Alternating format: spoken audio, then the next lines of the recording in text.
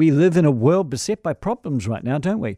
We've spent 2 years being ravaged by a pandemic. We have now entered an age of inflation and economic uncertainty.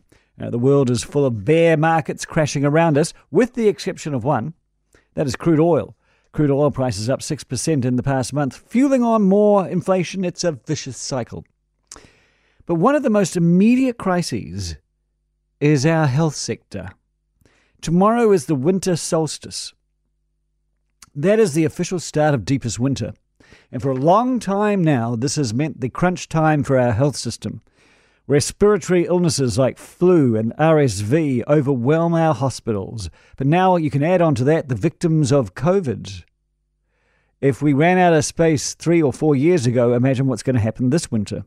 Now, for weeks, we've had health workers saying it's an emergency, that we are at breaking point, that we're understaffed, we're under-resourced and underfunded, and that people will die because of it.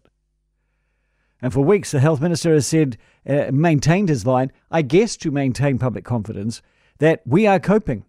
The health service is coping. But the stories of a brain bleed victim uncared for 8 hours who then dies, frankly puts lie to that, doesn't it?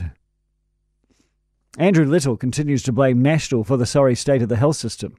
On Friday, his office released a statement that said the health system has been under serious pressure from years of neglect and underinvestment.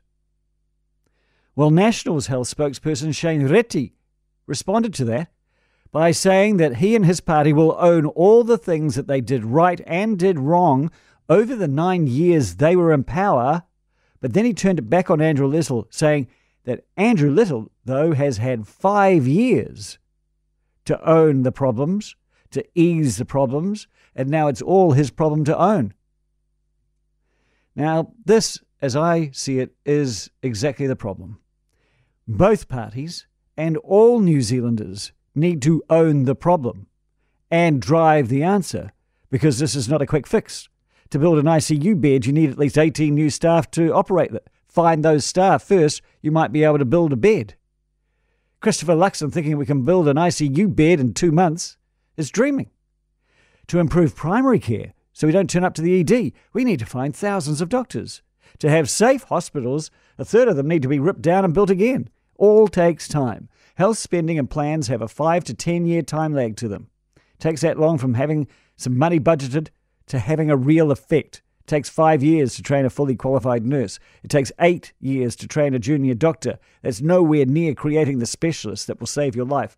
This crisis is indeed 30 years in the making, and every government, red and blue. Labor is now embarking on a $500 million restructure of the health system, and National has already said they will not support it. Well, that's no good, is it? Health is far too important to be politicised this way. There needs to be a health plan that has a consensus and a timeline that exceeds political terms. The feeling I get at the end of all of this, and listening to those two men talking about this at the end of last week, is the sooner we get all health planning and funding out of the hands of the politicians and into the hands of some grown-ups, the better.